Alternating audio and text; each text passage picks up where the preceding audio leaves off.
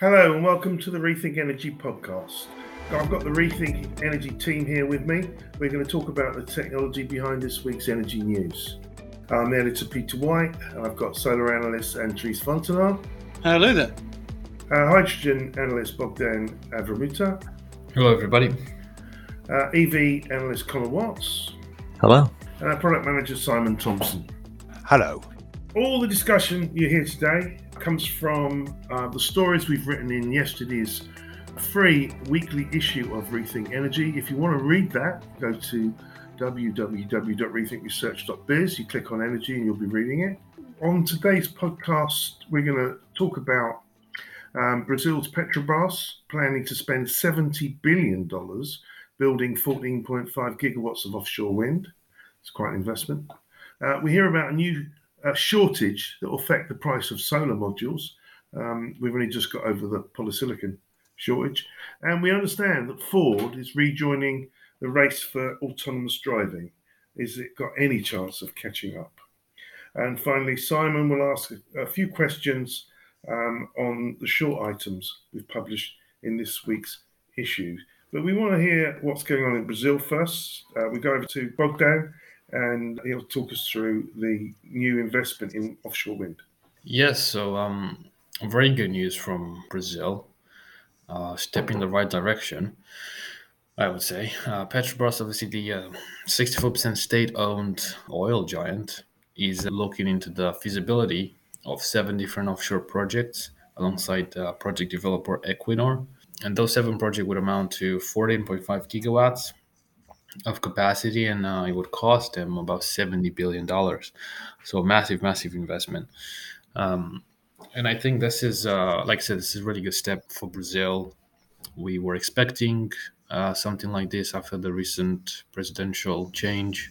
South America, highly dependent on hydropower. So really, their only way to increase the renewable share was always going to be wind. There's some exceptions. Chile in South America, they can rely on solar as well. But I doubt Brazil can say the same. So this would come as a massive aid. Brazil currently has about 22 gigawatts of onshore wind, no offshore wind. So if they do end up building 14.5 gigawatts by 2028, it's going to bring them up to 36.5 gigawatts, potentially double their wind capacity by 2030. Definitely a step in the right direction. I think Brazil partly relying on oil exports. If you've been listening, It's funny that their partner they chose for it was originally an oil company themselves. I mean, perhaps Equinor talks the same language as Petrobras. What do you mean by that? Well, just that originally Equinor was an oil company, and right, okay. It chose to go heavily into renewables, change its name, and go heavily into renewables, and it's gone through that transition itself. So perhaps they have more in common that way. 2028 is a long way off, though, isn't it? 2028 is a while away, mind you. Yes, but 14.5 gigawatts is not going to take a day to build. That's true. That's true. But it's probably got the kind of permitting regime where if the government says you can build it, you probably can build it. That's not true in America or Europe, though. Would that be why Petrobras has been chosen for this, because of the it's easy for permitting? It's for the government ownership. Yeah, it's wanting to own. I mean, we got the same thing with AMLO in Mexico. That the things that the government owns, they want those to do all the renewables because then they own the renewables. Therefore, the money isn't leaking out of the country through to investors that sit in America. And the difference between Mexico and Brazil here is that instead of telling their oil company and their coal companies to invest in renewables, Mexico just kind of killed off renewables by changing the terms on leases. Obviously, since the new president has come into Brazil, he's seen that he needs to turn what is an oil company into an all-round energy company. And one of the problems you've got in Brazil with a lot of electricity coming from hydro is there's been a drought now for almost 10 years. So there's no point in building any more hydro dams. There really isn't any point in building more. I mean, if nobody's been able to put two and two together and realise that by burning the Amazon rainforest, you're destroying not just the trees but the roots of the trees, which bond all the water into the soil there, which creates the climate. So actually, by burning Amazon, you're killing the rainfall, which is in turn killing the hydro, which is creating a problem. And there's shortfalls in hydro every year. Lula da Silva perhaps understands. I think it was something like halved hydropower generation or something from this drought compared to 10 years ago. I don't remember the numbers, but they have specific droughts. They kind of had a drought last year, which is talked about as a drought. But if you actually look at it, it's been more or less in drought for 10 years. Do you think the hydropower capacity will still be very useful as a dispatchable source of electricity? Eventually, they'll only run it to firm the wind and the solar. I think that's what they ought to do. I mean, do I think that will happen?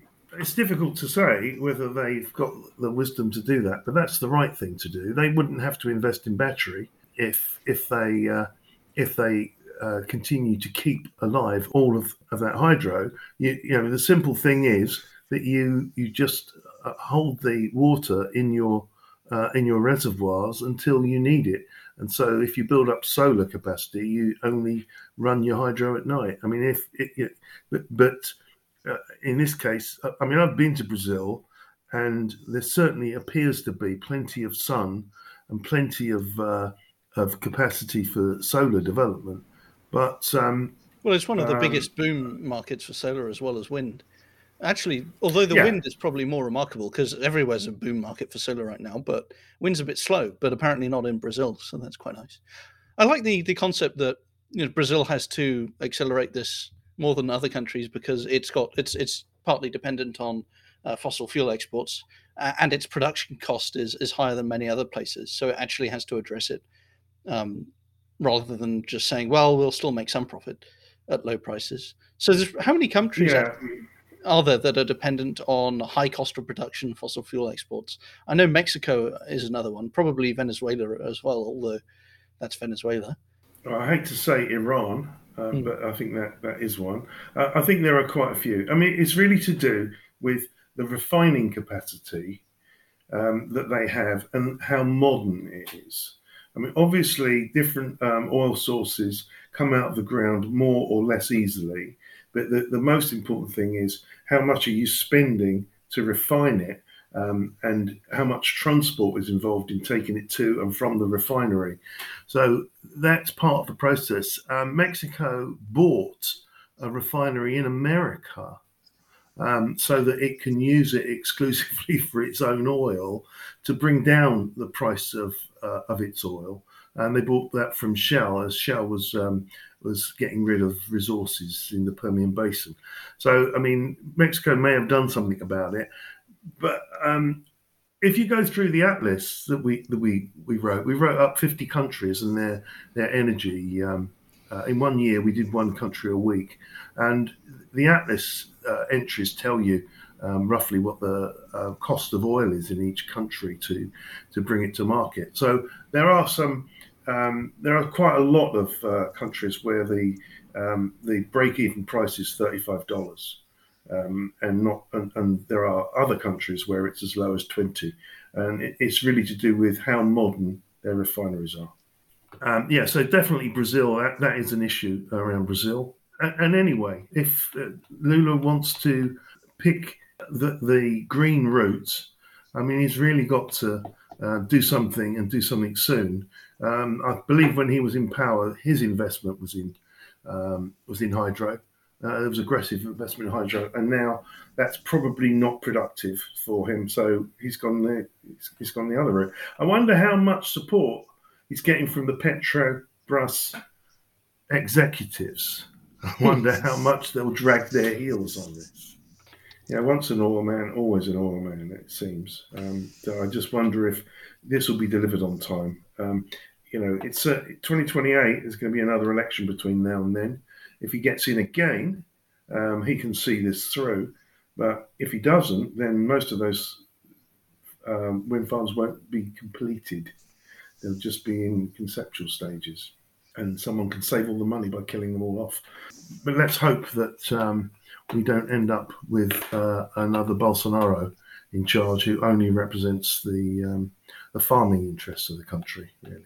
But I mean, it is a big investment. I think it's a staggering move, and I think your point, Andres, about solar, it's a hot spot in solar. Suddenly, everyone's sensing the mood change, and probably it's gone up from last year to this year in solar, and will continue to rise. And I imagine there'll be more factories and things built there. They still have, in this region, they have a kind of shared minimum requirement for across almost the whole region for how much ownership needs to be held inside the country for new factories and things. So, and they have a taxation rate which supports that. So if you build something in Brazil, you get almost no taxes. If you build it outside Brazil, you get a kind of 85% import duty, or what it used to be 85%. I'm not sure what it is now. So I would expect to see a lot of changes going on in this market. Local content requirements. I know that actually they have wind turbine factories in Brazil, don't they? But for solar, they'll probably just do modules, which is like technologically an investment cost quite superficial. Depends if they want to export them to America. Oh, true. Then they'd want to do cells and maybe also wafers. One of the things you notice is if you walk around Rio and you talk in English, people will ask you in an aggressive fashion, "Are you American?" When you say no, they lighten their tone and they're nice to you. It's a really obvious thing. They have a real distaste for the way America has exploited their country. Let's move on. So, Andres, there's another shortage in solar. Really? What one is it this time? Well, it's actually been going on since mid-2022, but it was overshadowed by the more important polysilicon bottleneck. But what made me finally notice it, is that the polysilicon price went down slightly, but the wafer price actually went up. And one of these wafer companies, I think it was Longi, said, the reason for this is obviously not polysilicon. We're charging more for our wafers with this 4% price rise this week because of crucibles. And crucibles are made of high purity quartz sand. They're used when you're turning polysilicon into an ingot, which is then sliced into wafers. So it's right after polysilicon in the supply chain. And I previously said that I've actually almost explicitly said that, I don't really need to bother covering the rest of the supply chain bottlenecks because they'll all be smoothed out more quickly than polysilicon. I mean, it takes 18 months to build new polysilicon capacity. Nothing else really takes that long. And maybe I was a bit complacent because it might take that long or even longer to build out new crucible. See, I'm so stuck on polysilicon. I almost said polysilicon instead of crucible. It might take quite a long time to build out new crucible production capacity. And it seems like I think the shortage right now exists both for the crucibles and for the high purity quartz sand that they're made out of. I think the more enduring bottleneck will probably be with the high purity quartz sand, because, like I say in the article, it takes. You don't want to use synthetic quartz sand because it's expensive. So you want to just mine the quartz, but there's only a few places where the quartz is very high purity for mining. So it's a bit awkward for that reason. And where are they? Mines obviously take a while to build. Well, I think the biggest supply of high purity quartz sand is actually in the US. I can't remember which state, but it's kind of interesting because that goes against all the typical commentary of China has the solar industry and America is trying to sanction it. Well, actually, America has part of the supply chain, a very narrow but still necessary part that, and they haven't used it against the Chinese in this trade war, which is a bit odd. Maybe the industry just kept very quiet and didn't tell their government about this opportunity. Well, no government worries about exports, do they? They're not going to put a limit on their own exports. True.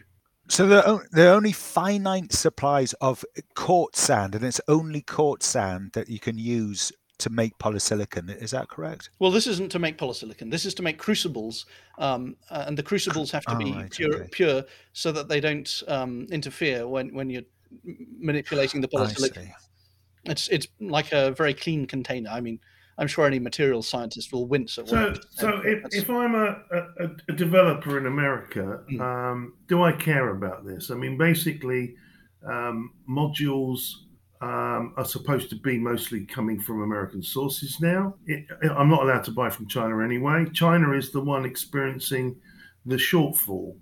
So, what advice do you give to any developer about, should they put in their orders early? Is this going to be another price hike at the module level for how long? 18 months? Is this ever going to go away? I think it will continue to add a few percentage points to the module cost for quite possibly a few years. I've only just started looking into it. I mean, right now, I would say buy as many modules as possible, because actually there's this tariff moratorium through to June 2024. So you can buy Chinese products, I believe. Not China. So they'll still be doing Southeast that. Asian products, which are definitely not Chinese, unless they are. And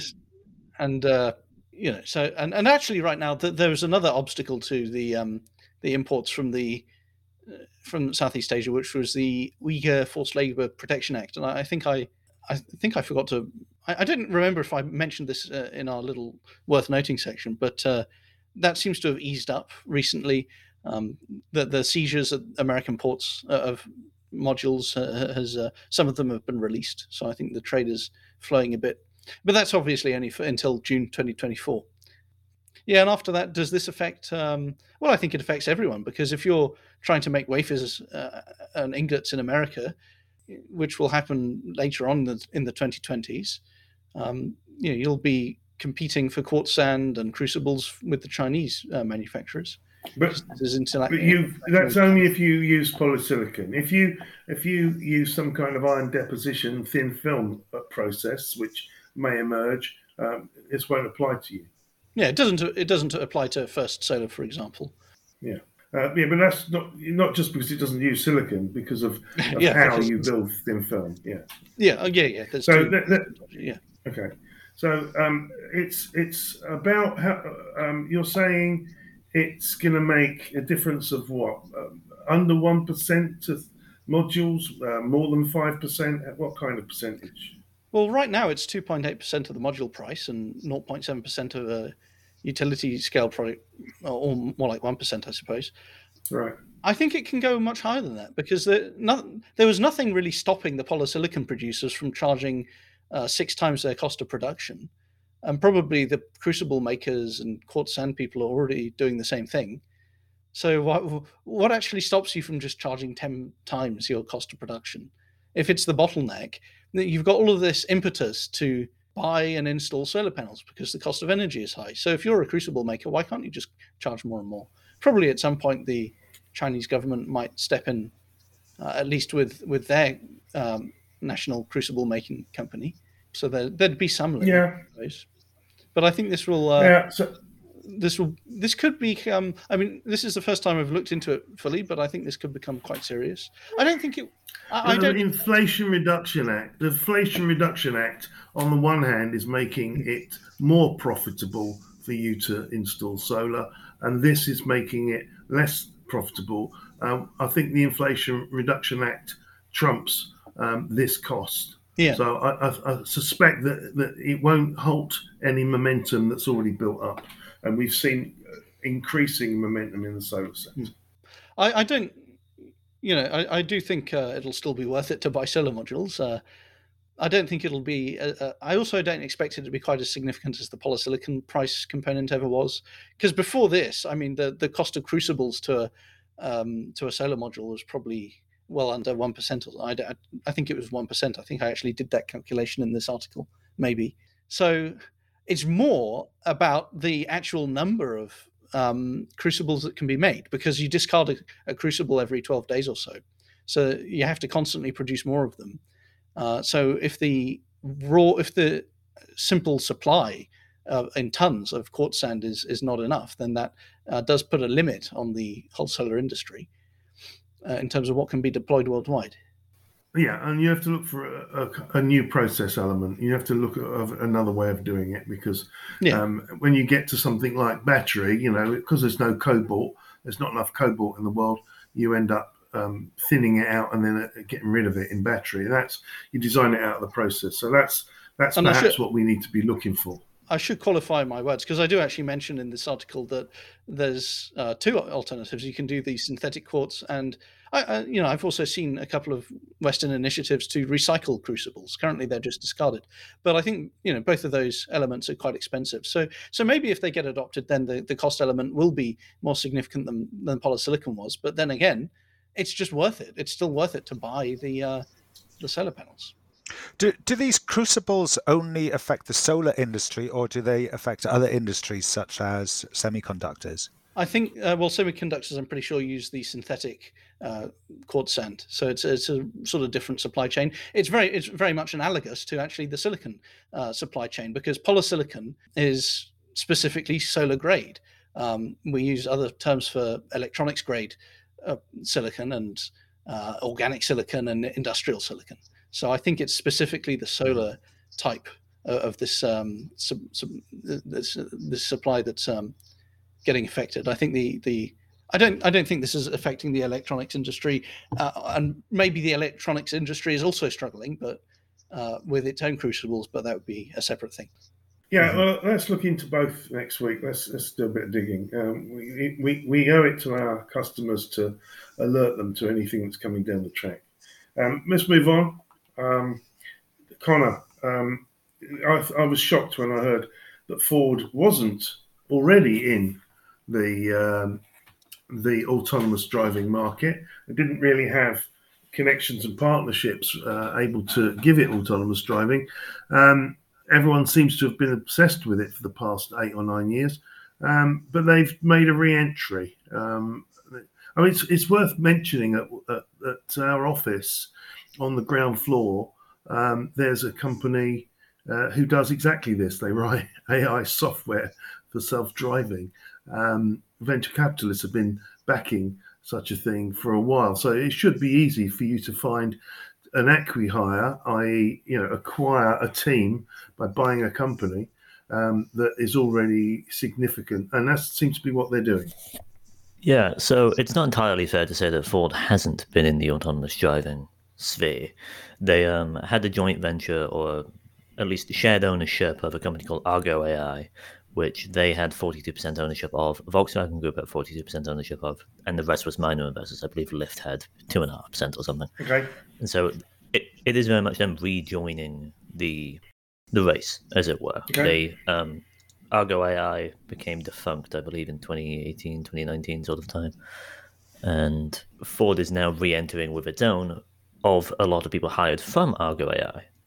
So they've introduced Latitude AI, which has 550 people from Argo AI, where Argo AI was, I believe, 1,450 or so. So there's still 900 of them unemployed for hire. So the article was more about seeing and thinking about where other companies are, because the one that everybody hears about most often is probably Tesla, usually for the wrong reasons. The full self-driving beta, which continues to be a barefaced lie. Well, you mean it's not full and it's not self-driving? No. None of the words in it's like the Inflation Reduction Act. Inflation Reduction Act won't reduce inflation. It's quite funny. They name things like that. So yeah, full self-driving is neither full nor self-driving. Okay. Yeah. So Tesla, of their own admission at the moment, is at around level 2, and an understanding of the ADAS concept of it goes from level 0 to level 5.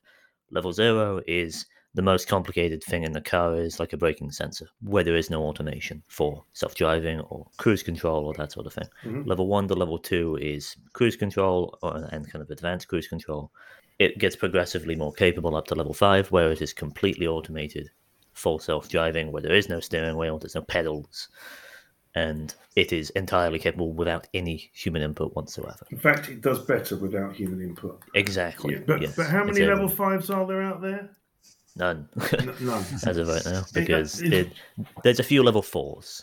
Yeah, but they're limited to very certain geographic locations where maps and that sort of thing have already been very well established, and they're in effectively controlled environments. Doing a kind of. This is why the company that lives below us is called 5AI, for that very reason, from ADAS level 5.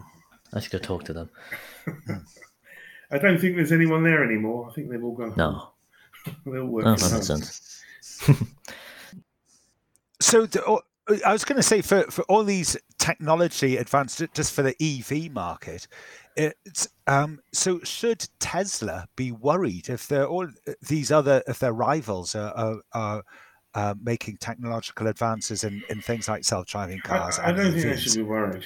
I certainly don't think they should be worried. Tesla. It's not their basis of the business. Tesla No. last year rewrote that whole suite. They started again.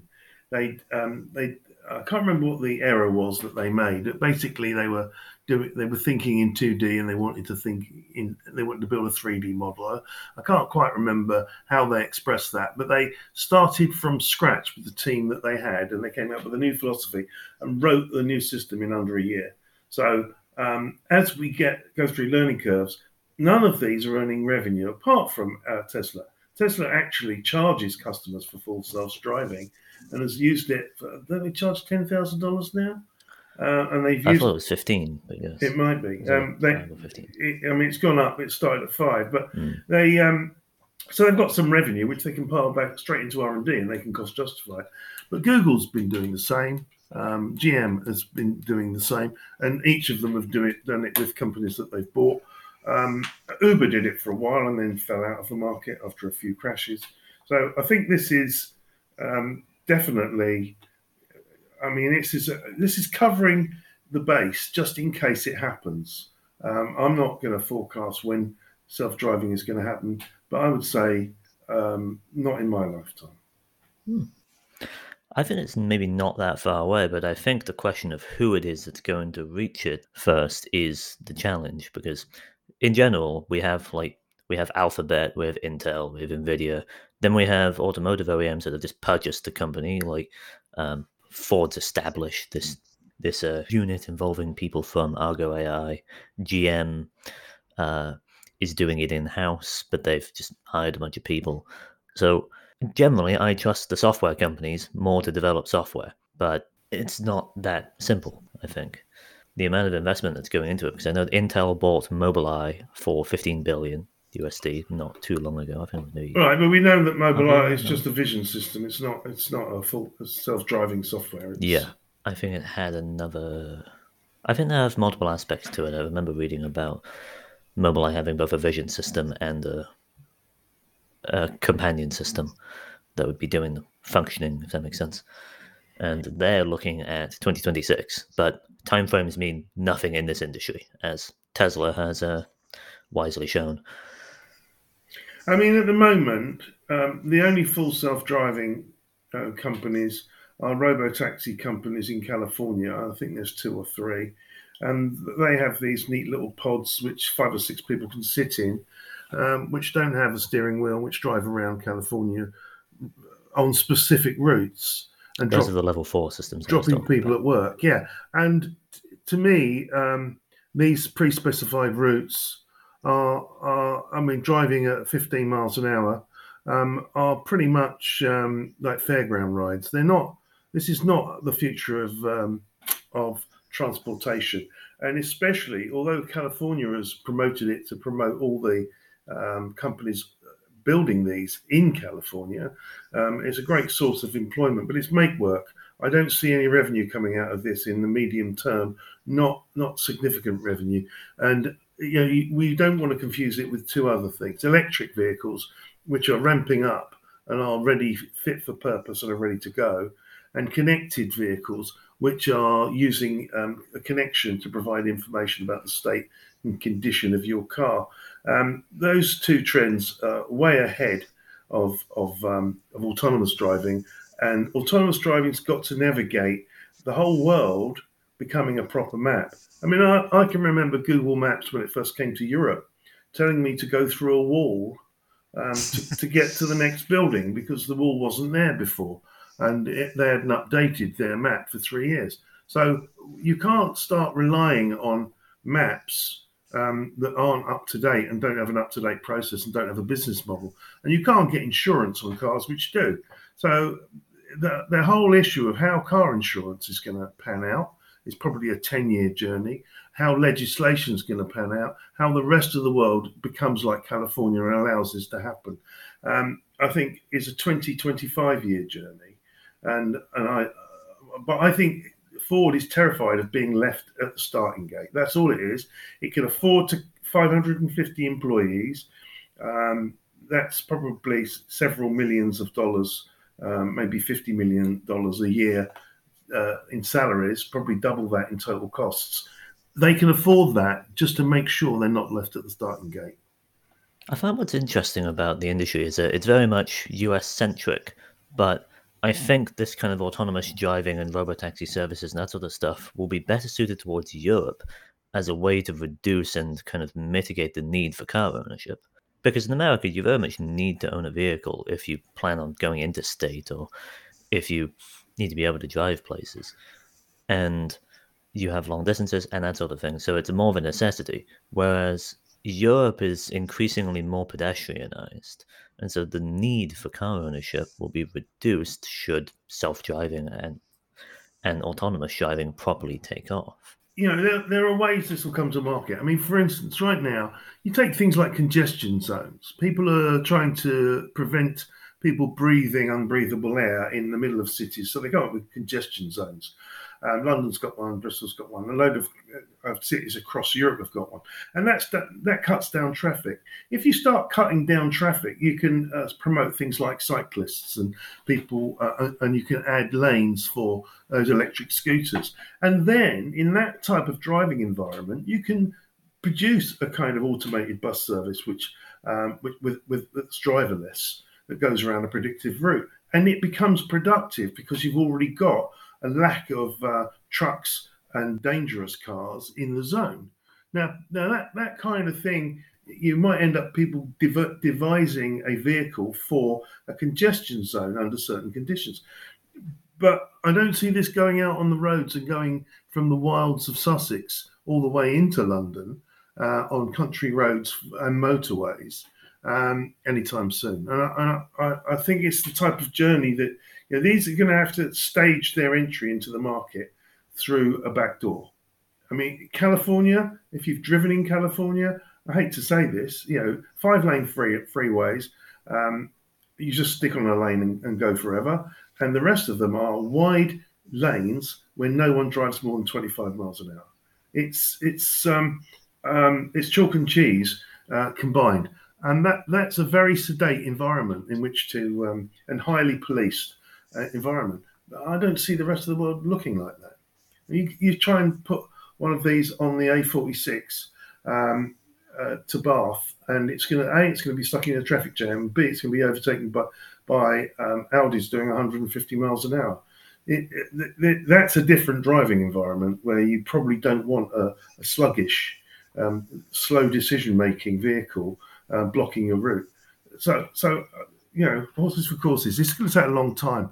I don't find this all that fascinating. I'm probably the odd man out. I remember our colleague Alex told me everybody will be doing autonomous driving in 5 years. That was 10 years ago.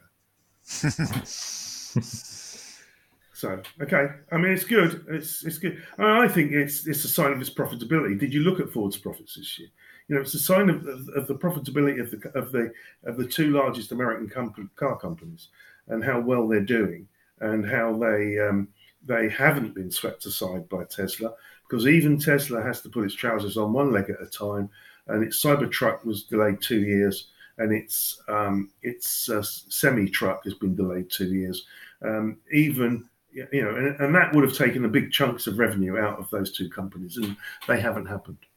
So I think it's still a long way to go in the car stakes for self-driving, but meanwhile the car industry has to compete and live and thrive and make profit. Simon, have you got anything for us?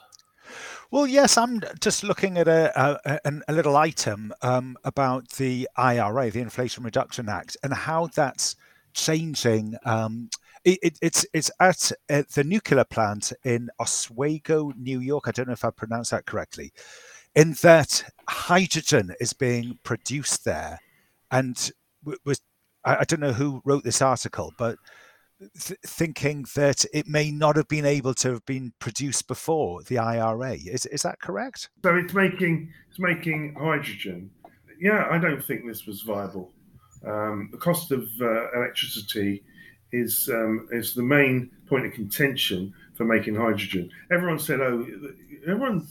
tried to suggest that physics was impossible, that you couldn't change the laws of physics, therefore hydrogen couldn't be cheaper, whereas the price of electricity can come down and the price of the capex cost of making an electrolyzer can come down, which makes hydrogen's pricing very flexible, but not if it's produced by a nuclear plant, because the cost of ensuring safety at nuclear plants means that it's about $120 per megawatt hour at the moment or above. Even new nuclear designs are only promising $75 to $65 per megawatt hour, although NuScale recently admitted it couldn't get down to those numbers. So nuclear is a nice predictable source of energy, which is not cheap and therefore cannot be used for making hydrogen long term. You won't find these people publishing their costs because the hydrogen they'll make could only be possible with a $3 subsidy on it from the Inflation Reduction Act. So, that's why it's come to market. At some point in 2030, that goes away. I think, I keep going back to that Inflation Reduction Act. It's got lots of unintended consequences, lots of businesses which are not viable, like carbon capture, are not viable, will be made viable until 2030, whereupon they will die. So we're interfering with the market in a way that's not natural. Sorry if that sounds like a Republican idea, but it really is true, and there are lots of unintended consequences. And it all comes about because in order to get that legislation through, people had to take into account what oil companies said about carbon capture, what nuclear companies said about the price of nuclear. They had to take that all into account and offer them something. And so it's the Swiss Army knife of financing. You can finance anything in energy with it, and that it should have been it's only solar and wind, or it's only a limited number of things, and that's why it's not welcome by the rest of the world. Americans love it because it means they can make a profit no matter what they do in energy. But that particular operation, if you go through the short stories, that idea comes up several times. It does, yeah. The carbon capture project at Bayou Bend. Yeah, that's 240,000 acres of space, and as you say, it's already wetland, which is sequestering carbon. So why would you dig that up and actually in the beginning? You want all those wetland plants. What they do is they bind carbon into the soil that they hold through their roots. And all over the world, what are we doing? We're chopping it down because it's watery and it's got. I mean, I was listening to a thing the other day on the radio about people making the desire for prawn farms, and they were using up parts of of wetlands all over Asia, and what they're doing is they're effectively putting carbon back into the atmosphere instead and getting rid of plants which do this job. It seems a really strange. So here they're just going to grow these plants and dump carbon, into the soil, and the soil is going to absorb it. It seems a very suspect message. I'd really like to see the science behind that, but given that it's Chevron, I doubt there is any. Sorry, Chevron, if you're a customer. Any others that caught your eye? a hydrogen fuel cell specialist, Loop Energy, has developed eFlow technology. What is eFlow technology, and how does this help the hydrogen industry? I believe it just is a tapering system to bring more hydrogen pass. I did read what it was. It seems trivial, but it's something they've patented. And it increases, and I look for the yield in it. Is it up 5%, 15%? What's it up by? No yield was mentioned, so it's difficult to assess. Loop Energy is a respected company. It's looked at this problem, and it probably has spent money coming up with this. Fraunhofer is one of the most respected test labs in the world. I don't know about Fraunhofer USA, but it's obviously tested this and says, yep, it works, it does improve it. I imagine that us, by running that article, will create a queue at their door, because people will want to know what it does. It literally worth noting. If anybody else out there finds out what it does precisely, we'd much rather print the precise details. Thank you. Let us know. Okay, all of these stories are on rethinkresearch.biz, or they all will be shortly.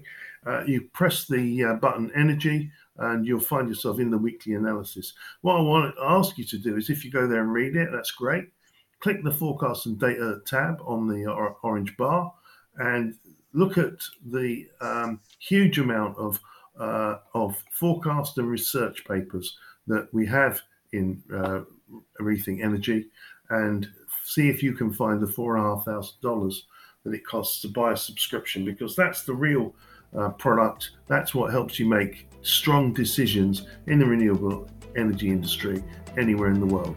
And with that, I think we're going to call podcast to an end. Thank you for listening, and join us again next week.